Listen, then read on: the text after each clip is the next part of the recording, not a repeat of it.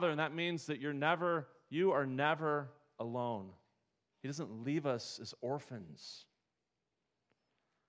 And maybe more importantly, you have a father and you're part of a family. Notice that it says he's our Father. Pray, our Father in heaven. You have brothers and sisters in the Lord Jesus Christ. Those of you sitting here in Christ, you're sons and daughters of God. You're part of a family. It's why we gather on Sunday mornings, is to be with the family of God. All of us focused on God the Father. You have the resources of heaven at your disposal because God's resources are infinite as opposed to my own resources as a dad or yours too. No one ever has enough resources, right? God does. He does. And He's gracious and He's ready to give. You have safety and security as you obey Him, and you have the infinite wisdom of an all-wise, all-knowing Father. The Scripture says we can go to Him and ask anything, right? He's all-wise. If you lack wisdom, ask God, who gives generously to all without finding fault. But when you ask, expect God to speak to you. Expect to get the wisdom that you're wanting. Don't be double-minded, right, in your praying. And then 2 weeks ago, we looked at the movement of God in corporate prayer. Man, I'm so encouraged right now, just the way that God is at work. The number of people that are coming Sunday mornings at 9 o'clock to pray. It'd be great if the whole church came and we all prayed and we all cried out to God. But it's not so much the number of people that are praying, but it's the things that have happened in this past week. You see, revival, renewal, spiritual renewal begins with prayer. And that begins, and this spiritual renewal leads to repentance. It leads to confession. And I'm telling you what, folks, man, I'm seeing this. I am seeing this happen in our midst on Monday nights. I have no idea what's going on with the women in the other room. I just know what's going on with these 20 guys in that room. And I'm telling you, something has happened. Something is happening.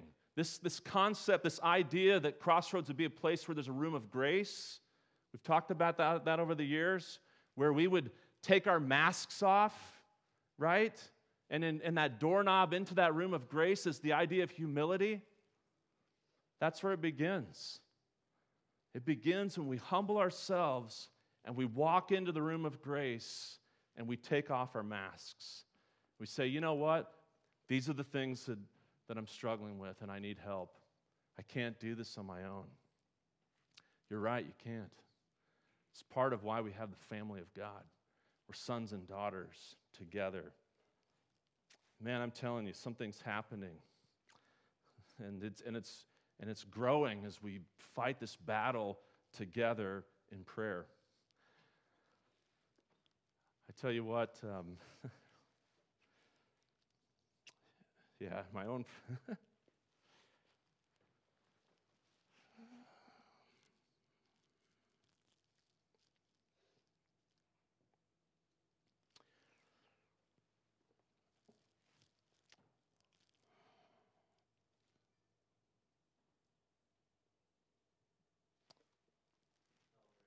I am trying.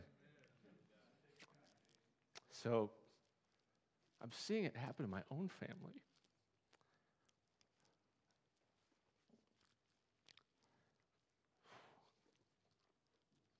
Don't come out here, just give me a second.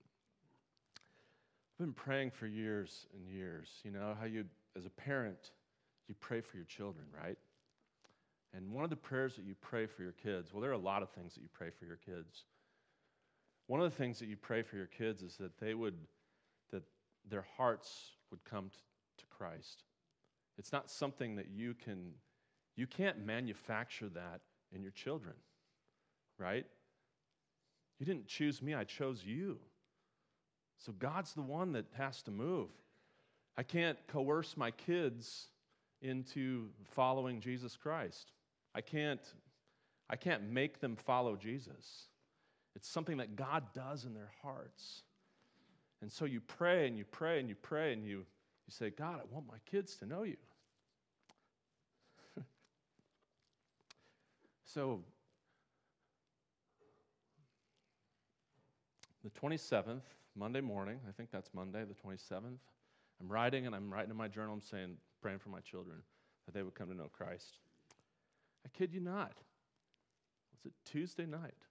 Yeah, we're doing bedtime, and I'm just talking to my kids. I'm saying, hey, two younger girls, do you guys know how to pray? I said, we call God Father. It's like, well, I call him God.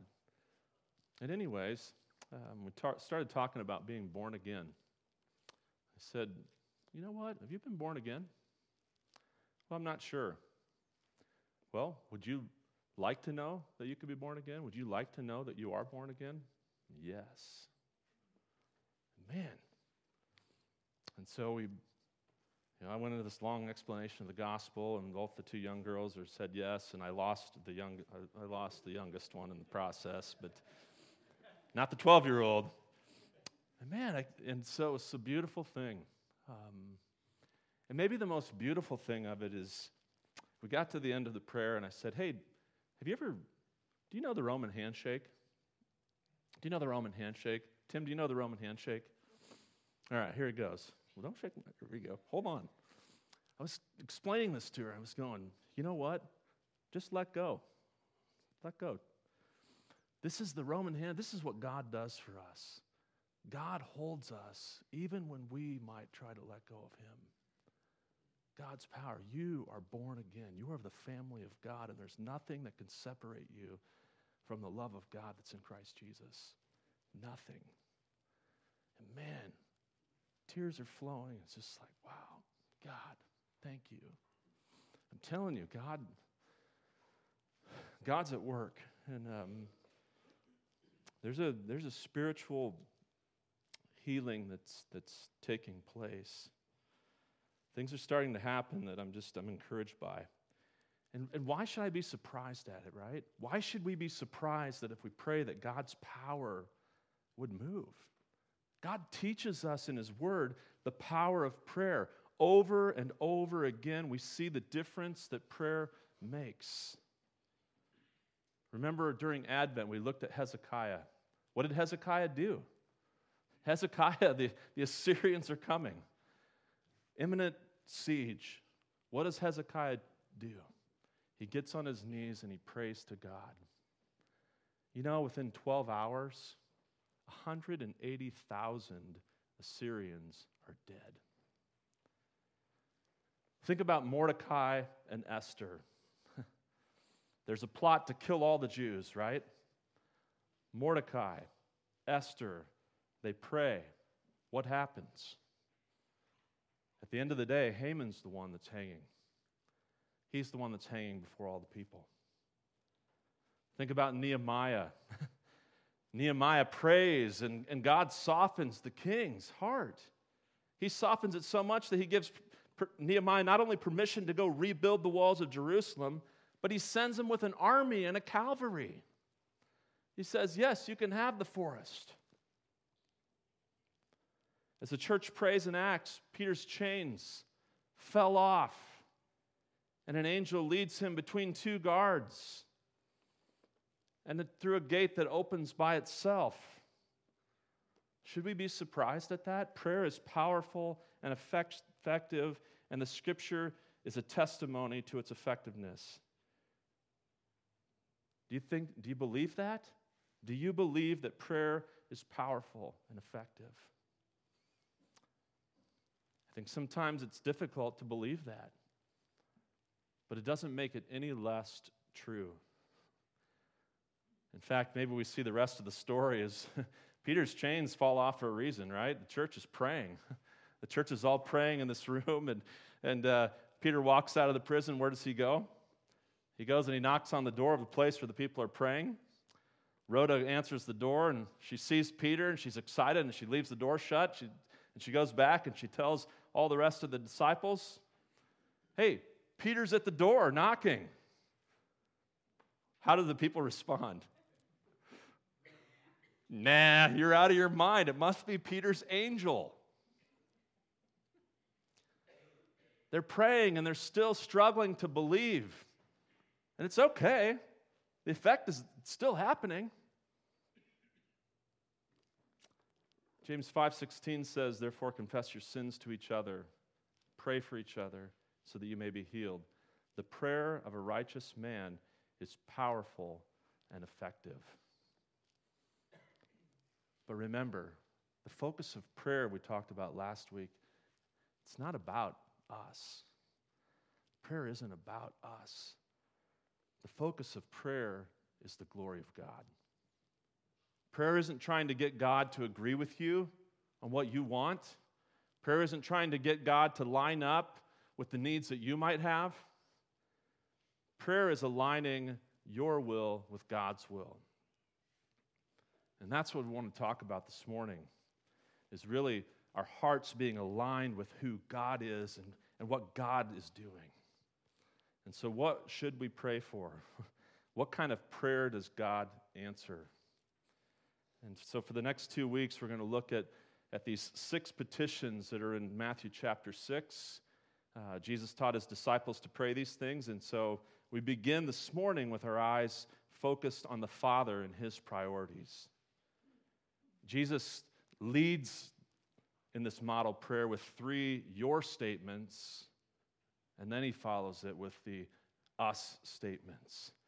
He begins, I think, with worship and our hearts aligning with God, and then we go to God and say, "Give us, forgive us, lead us."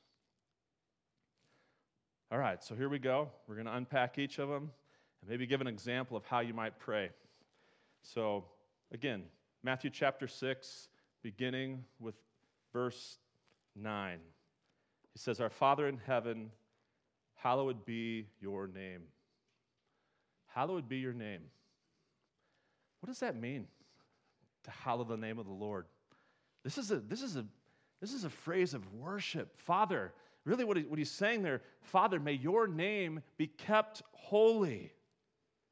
May your name be honored above every name. As you're praying, as you're coming before God, God's name must be upheld as holy.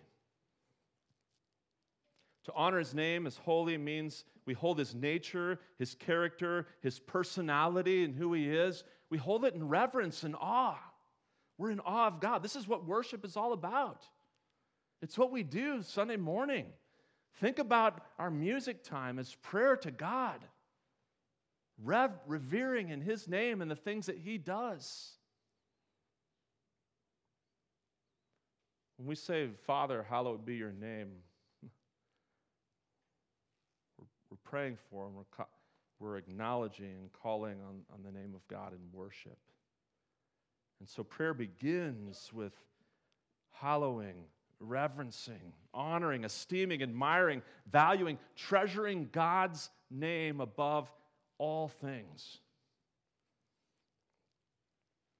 So what is God's name? I put a bunch of those things in your bulletin.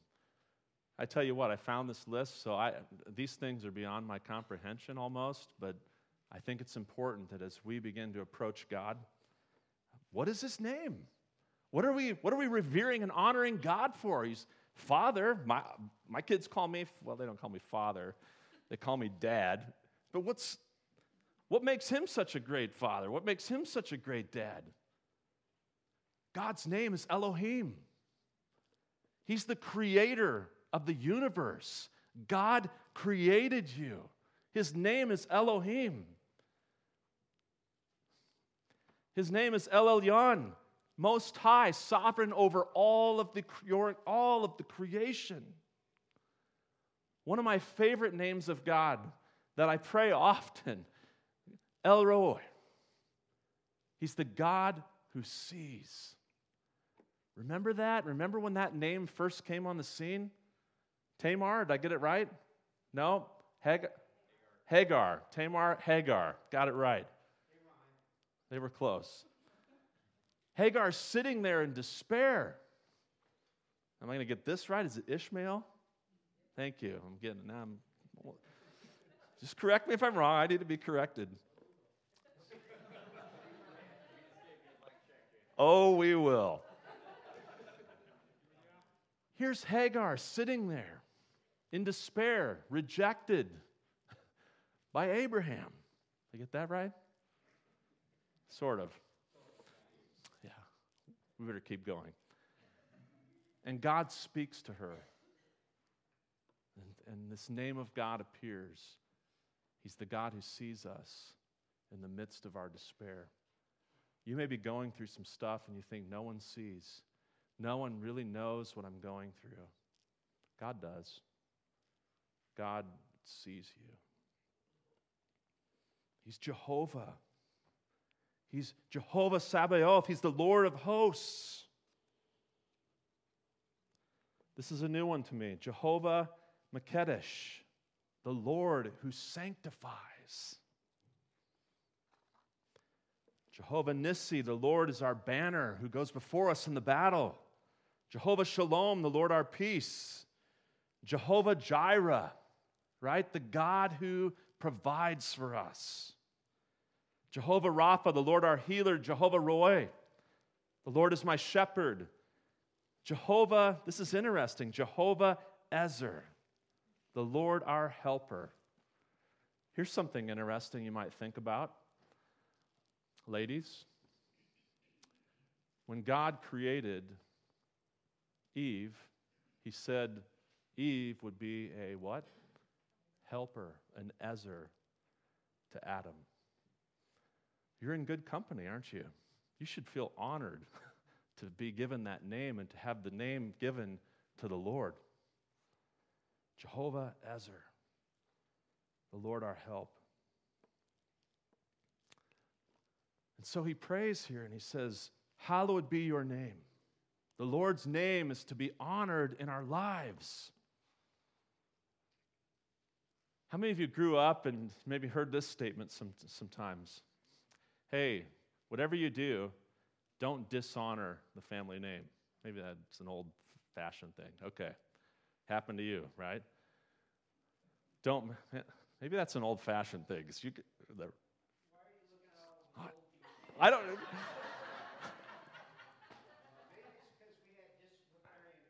Yes, maybe you don't dishonor the family name. You know what? I did some really stupid stuff when I was younger. Being in a small town, I could hear the phrase, right? Almost like it just was ringing in my ears whenever I would do something wrong. Hey, isn't that Rondell's boy? Man, it's hard growing up in a small town. You know what the thing that really, about that statement that bothered me? Not so much what I was doing. It was all about what I did to dishonor the Friesen name. Wow, they're gonna think a lot less of my dad now. They're gonna think he's raising a crazy, well, I won't say the word in church. But, somebody from York. Yeah, from York. But I think when we say, hallowed be your name, God, this petition can make a hypocrite out of us. Ray Stedman says this. He says, for we can say, Father, with grateful sincerity, but when we pray, hallowed be thy name, we say this with guilty knowledge that as we pray, there are areas of our life in which his name is not hallowed, and in which, furthermore, we don't want it to be hallowed. When we say, hallowed be thy name, we're praying, right? And he says this, may the whole of my life be a source of delight to you, and may it be an honor to the name which I bear, which is your name. Hallowed be your name. In other words, may your name be kept holy in me. David prayed this in Psalm 19. He said, may the words of my mouth and the meditation of my heart be acceptable in thy sight, O Lord, my strength and my Redeemer. That is to hallow the name of God. And the trouble is that we so frequently, we know there are great areas of our life that we don't hallow. There are areas of our lives where we're not willing to talk to the Father about. Areas that we don't want to surrender. Maybe it's a boss at work. Maybe it's a girlfriend or boyfriend. Maybe it's a friend at school. Maybe they mean more to us than the name of God, right? And so this phrase is really about inviting God in, saying, hallowed be your name. May your name be kept holy in my life. Lord, I open every closet door to you. I'm taking out every skeleton for you, inviting you to examine it. Hallowed be your name. I want your name to be kept holy in my life. Father, there's no area of my life that I'm not willing to let you look at and talk to me about. There's no area that I'll hide from you, my sexual life, my business life, my social life, my school life, the recreation that I do, my vacation, none of it. It's all open to you. Hallowed be your name, all of it. And when we pray that, when we say, hallowed be your name, may your name be kept holy, we're inviting God to walk into those dark places in our lives. Or maybe even just the stink of it is too much for us to bear, and we think God would never want to walk into that. God comes in. God cleans. God becomes Jehovah Makedesh, the Lord who sanctifies. And so he teaches us to pray, holy is your name. May your name be kept holy. And maybe not just in us, but also in all of your creation. And he goes on and he says then, and your kingdom come. In other words, Father, may your kingdom be manifested on earth. And maybe I had to get my outline in too early, but I think this idea is that may your kingdom be manifested in me, right? May your kingdom come in me. Now, when you think of a kingdom, what do you immediately think of? What do you think of when you think of a kingdom? Okay, there's a ruler. What else do you think of? Hey, there we go. So you think of a castle, right? What else? Army. An army, okay. What? A throne? Subjects to rule over. A moat. A bridge. A king. A manifesto. Yeah. Yeah, I think we think of all those things, don't we? May your kingdom come. What does that mean? Right? Castles, kings, queens, nobles, subjects, moats, knights. Maybe this idea of a kingdom means a land with borders, right? We think of a kingdom in physical terms.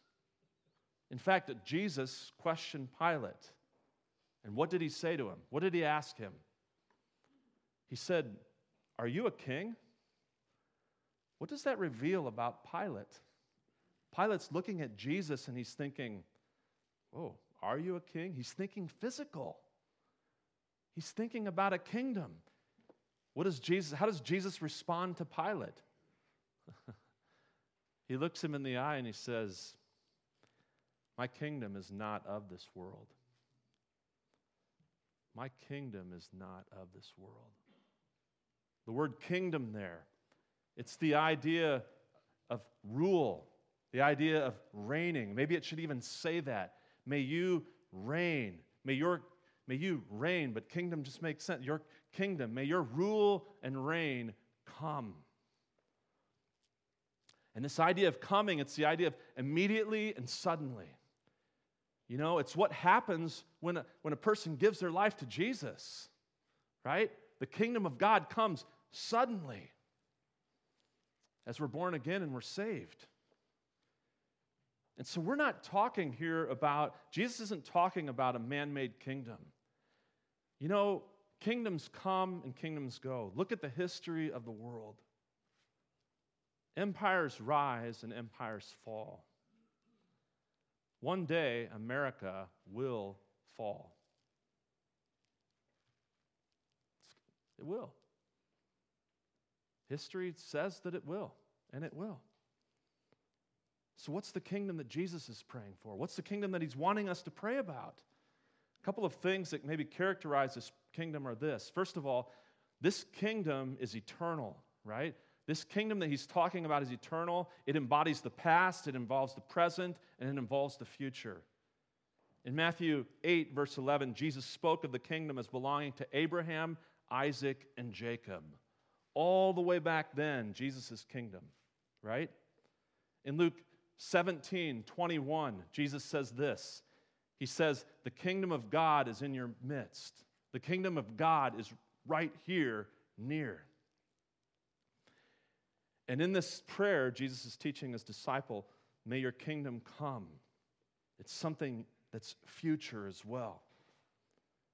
And so the kingdom of God that he's talking about is eternal. He's not talking about a land with borders. In fact, the next thing is that the kingdom of God is universal, right? It's not limited by land. God is the king over the entire universe. He's the king over the whole place. There's no place where God's kingdom is not. In fact, in 1 Chronicles 29, listen to this prayer. Yours, Lord, is the greatness and the power and the glory and the majesty and the splendor, for everything in heaven and earth is yours. Yours, Lord, is the kingdom. You are exalted as head over all. Wealth and honor come from you. You are the ruler of all things. In your hands are strength and power to exalt and give strength to all. God's kingdom is universal. It's not limited to land. It's not limited like America is. God's kingdom is earthly. He's saying that may your kingdom come and your will be done on earth as it is in heaven. We're asking God to bring his kingdom here. The universal kingdom in heaven is established. And the prayer is, let your kingdom come to the earth. Let it come, Jesus. Is that the longing of your heart? Do you ever pray that? Do you ever pray, come, Lord Jesus? You should. You should. And of course, the kingdom is spiritual. The kingdom is something that is right here. And so when we say your kingdom come, our desire is to see the manifestation of his kingdom on earth. Our desire is to see his rule and his reign here in my heart.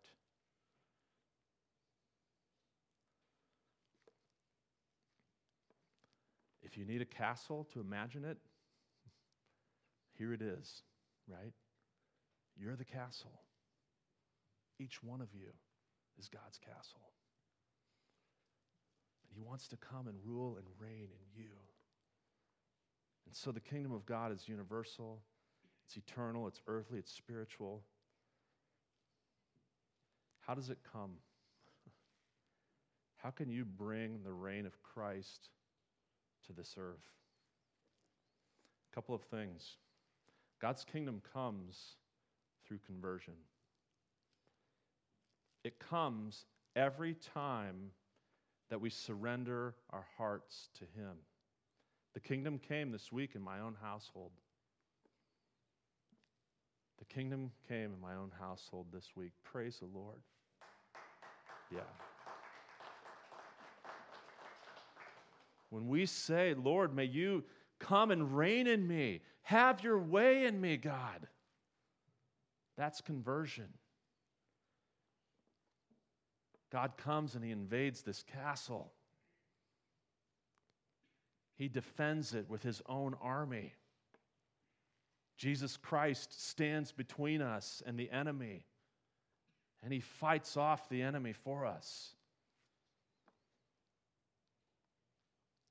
Jesus ruling and reigning in your life brings the kingdom of God to this earth. That's why the scripture says he calls us kings and priests, right? To serve God. But not only is this for us, this kingdom coming, it's also a missionary prayer. It's a prayer, it's an evangelism conversation with God. God, we want your kingdom to come here in Grimes. We want Grimes to be a place where Jesus Christ is Lord to the glory of the Father. God, bring your kingdom here in our midst. And God, use me. Use me as your subject. Use me as your servant to speak the name of God. And so the second thing is that the kingdom comes through our own commitment, right? It's a commitment that you make every day by saying, Jesus, may your kingdom come here in my heart. You are Lord of my life. You are Lord of my heart. The kingdom of God comes when we adopt God's family system, if you will. When we take on His family system and we make it a priority. Part of God's family system is forgiveness. It's to forgive as we've been forgiven. To love unconditionally. That's the commitment that we're making. God, may your kingdom work in and through me. To pray the kingdom is to say, Father, make me more like Jesus. Fill me with your peace. Let me know the fullness. Let me know the joy of the Holy Spirit.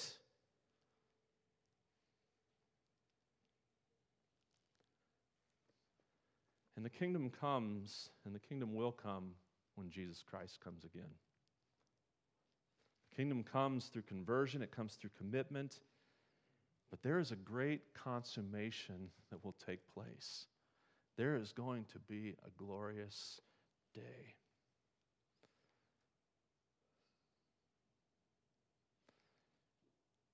One day the heavens are going to split wide open. Jesus Christ is going to be coming riding on a white horse. His name is faithful and true. He's going to come to the Mount of Olives, and Jesus will establish his kingdom here on earth as it is in heaven. That will be a glorious day. It'll be a glorious, glorious day. Come, Lord. Imagine the curse of sin being lifted, right? Sin being removed. Imagine the Lord Jesus Christ reigning and us ruling and reigning with him. So we're not just praying that his reign would come to the hearts of those who don't know him. We're not just praying that his rule and reign would come into our hearts, but we're praying that he would physically come and end the destruction of sin.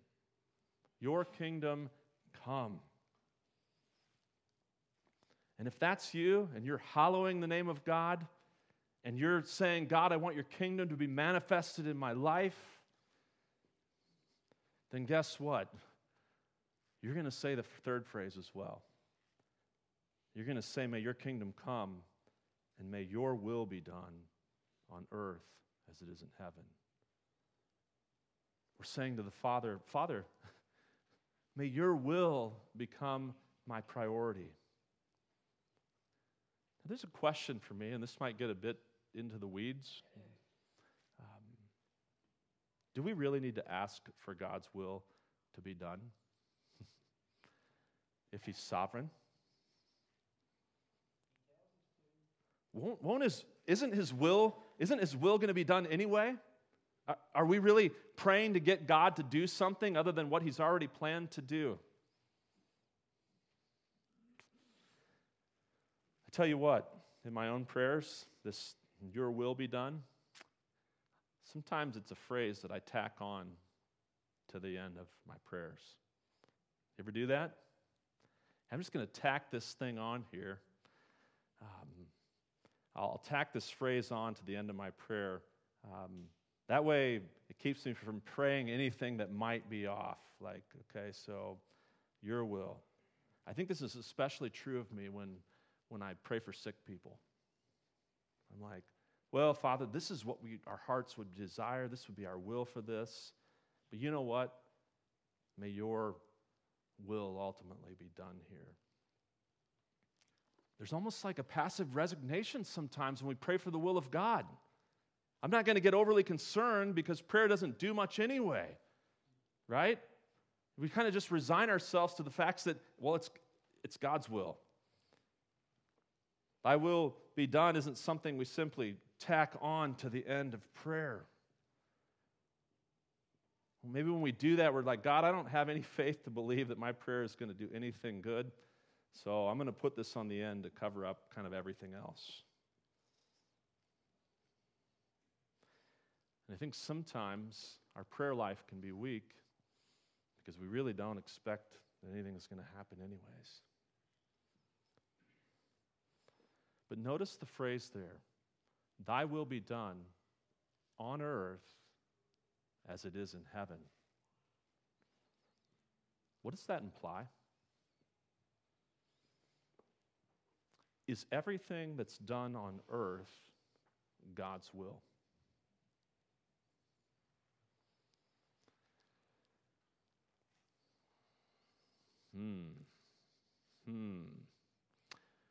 This is where I'm at today, so don't shoot me. I do believe that God is sovereign. I believe that God is sovereign over all of his creation. My answer to that question is no. Is everything the Lord's will? The very statement implies that not everything that happens on earth is in alignment with God's perfect will that is being done in heaven. And therefore, as God's servants, we ought to pray. We ought to pray and ask God for his will to be done here. Here's an example, just to prove my point. 2 Peter 3, verse 9 says this, the Lord is not slow in keeping his promise, as some understand slowness. He's patient with you, not wanting, desiring, willing anyone to perish, but everyone to come to repentance. Does everyone come to repentance? Does everyone come to faith in Jesus Christ? No. The world is in the situation that it's in because we don't always do the will of God. There are evil things that happen in this world. There are things that cause great pain for us. And we have to be careful as believers to ever say this phrase to the pain, oh, it must have been God's will. It's simply not true. And if we think that, imagine a prayer, thy will be done, with the pain maybe that you've gone through, believing that something painful was God's will. Suddenly there's this bitter resentment about God's will being done. Not everything that happens is God's will. And yet God is sovereign. God is all powerful. God's loving. God's all knowing. God allows.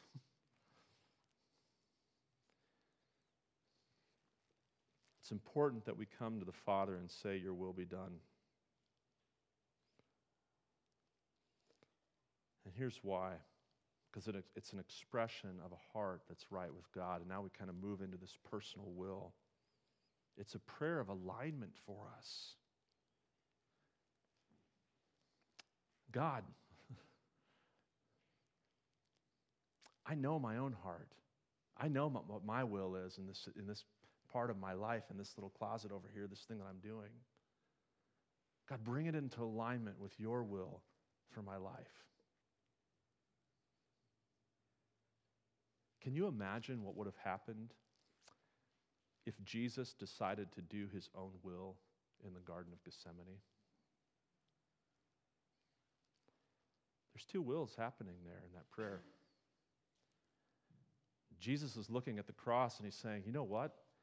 I really don't want to do this. This is not what I want to do. I know the purpose of it. I understand what will happen for all of creation. And so Jesus prays and he says, yet, Father, if there's any other way you could do this, do it. Yet, not my will, not what my strong desires are, but your will be done. And Jesus goes to the cross, is crucified for the sins of the entire world. The Father turns his face away from him. He says, my God, why have you forsaken me? If Jesus follows his own will, we're without hope. We're dead in our sins. And so Jesus provides the perfect example for us in Scripture of how to pray. Father, I know what you want me to do. You know, the truth is, we know right and wrong. We know what God wants us to do. The trick is saying, I'm not going to do what I want to do. God, I want what your will is.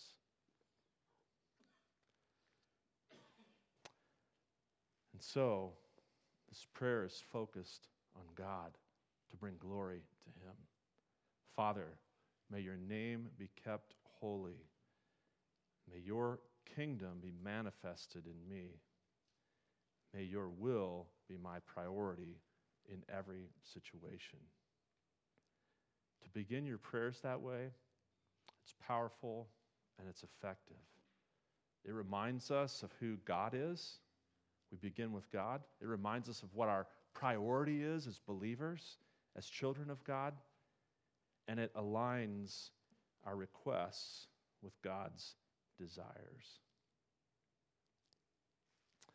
And so, as we end this morning, as the worship team comes, I'd like for us to stand, and I'd like for us to say this prayer from memory. It's not going to be on the screen this morning. Oh, never mind. She's ahead of me. Hey, that's Ezra right there. That is Ezra in action right there.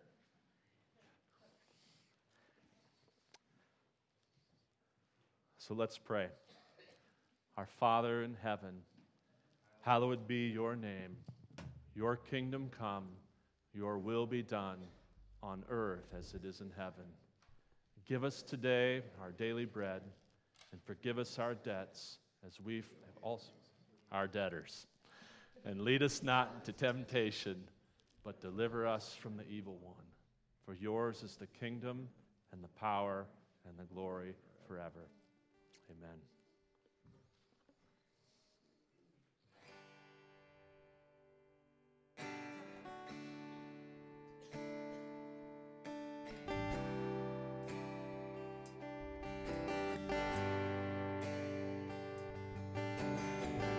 We bow our hearts, we bend our knees.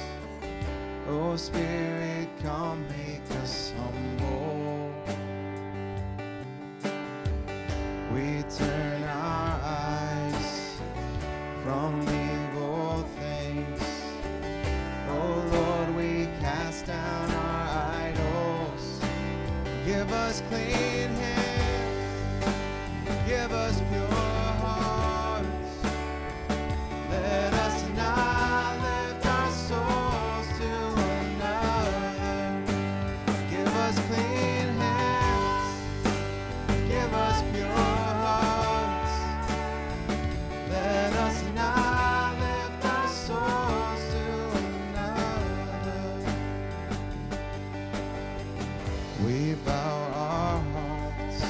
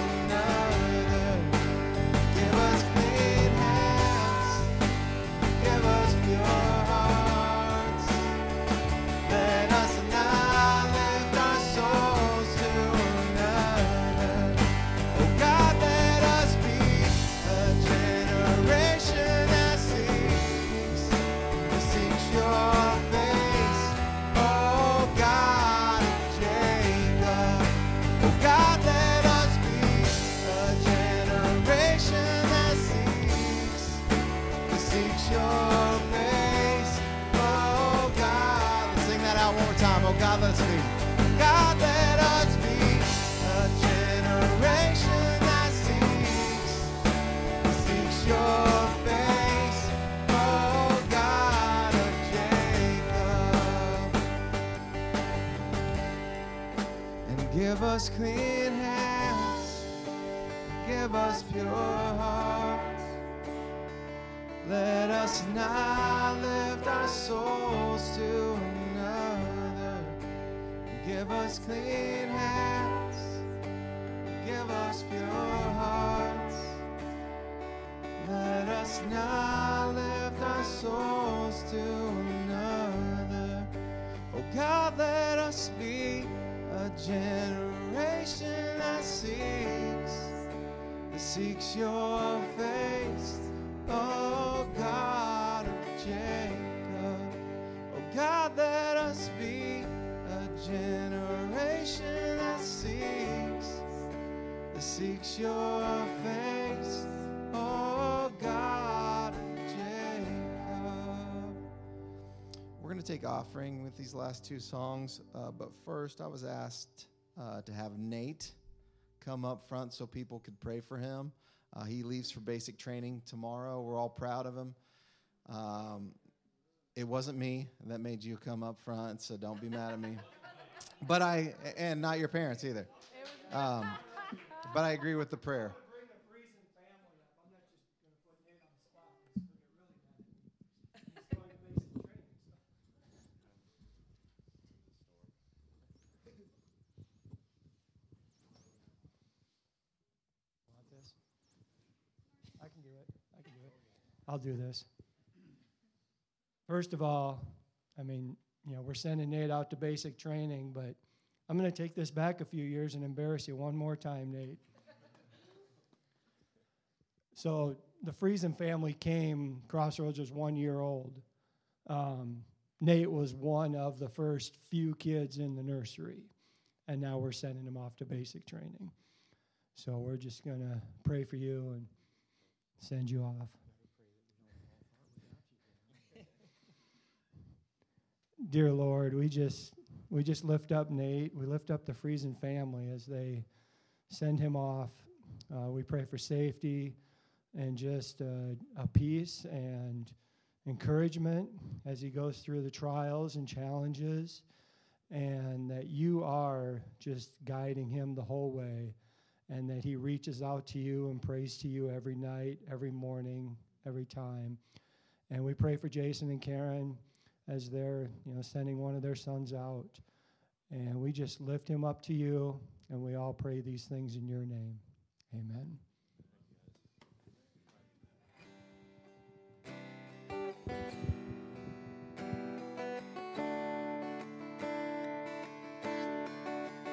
You give life, you are love, you bring light to the darkness, you give hope, you restore every heart that is broken. Great are you, Lord. It's your breath in our lungs,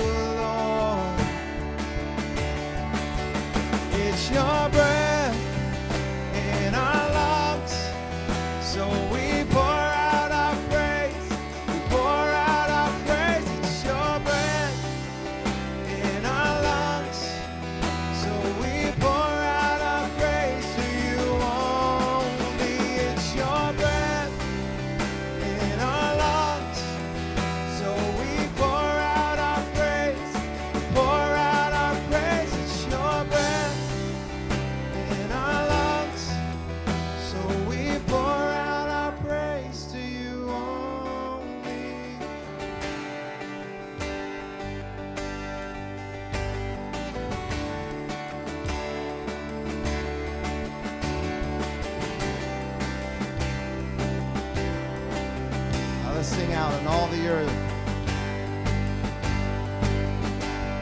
And all the earth will shout your praise.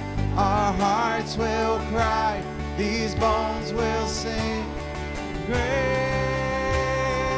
are you, Lord. And all the earth will shout your praise. Our hearts will cry, these bones will sing. Great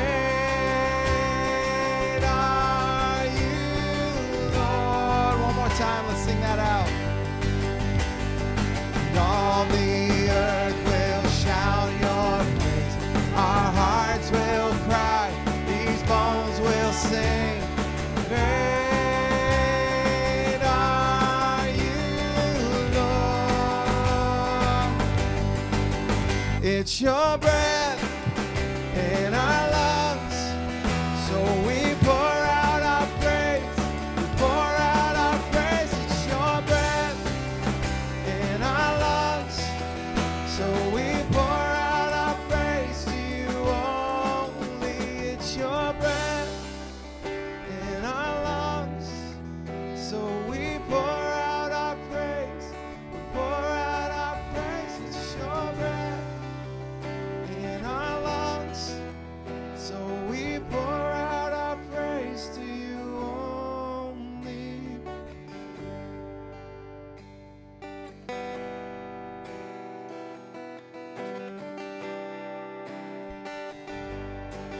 Praise him, all you sinners.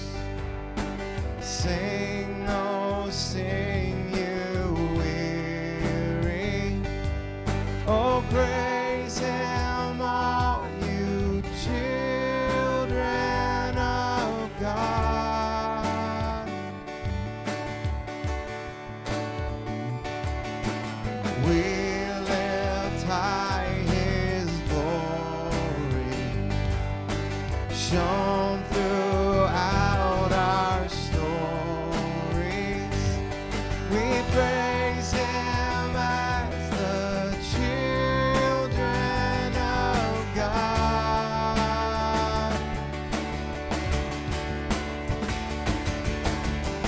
Our great Redeemer, glorious Savior, your name is higher than the rising sun. Light of the morning, you shine forever. Your name is higher than the rising sun. Your name is higher than the rising sun. Praise his name forever. Speak it loud and clear now. Oh, praise him as children of God. Our great Redeemer, glorious Savior, your name is higher than the rising sun. Light of the morning, you shine forever. Your name is higher than the rising sun. Your name is higher than the rising sun.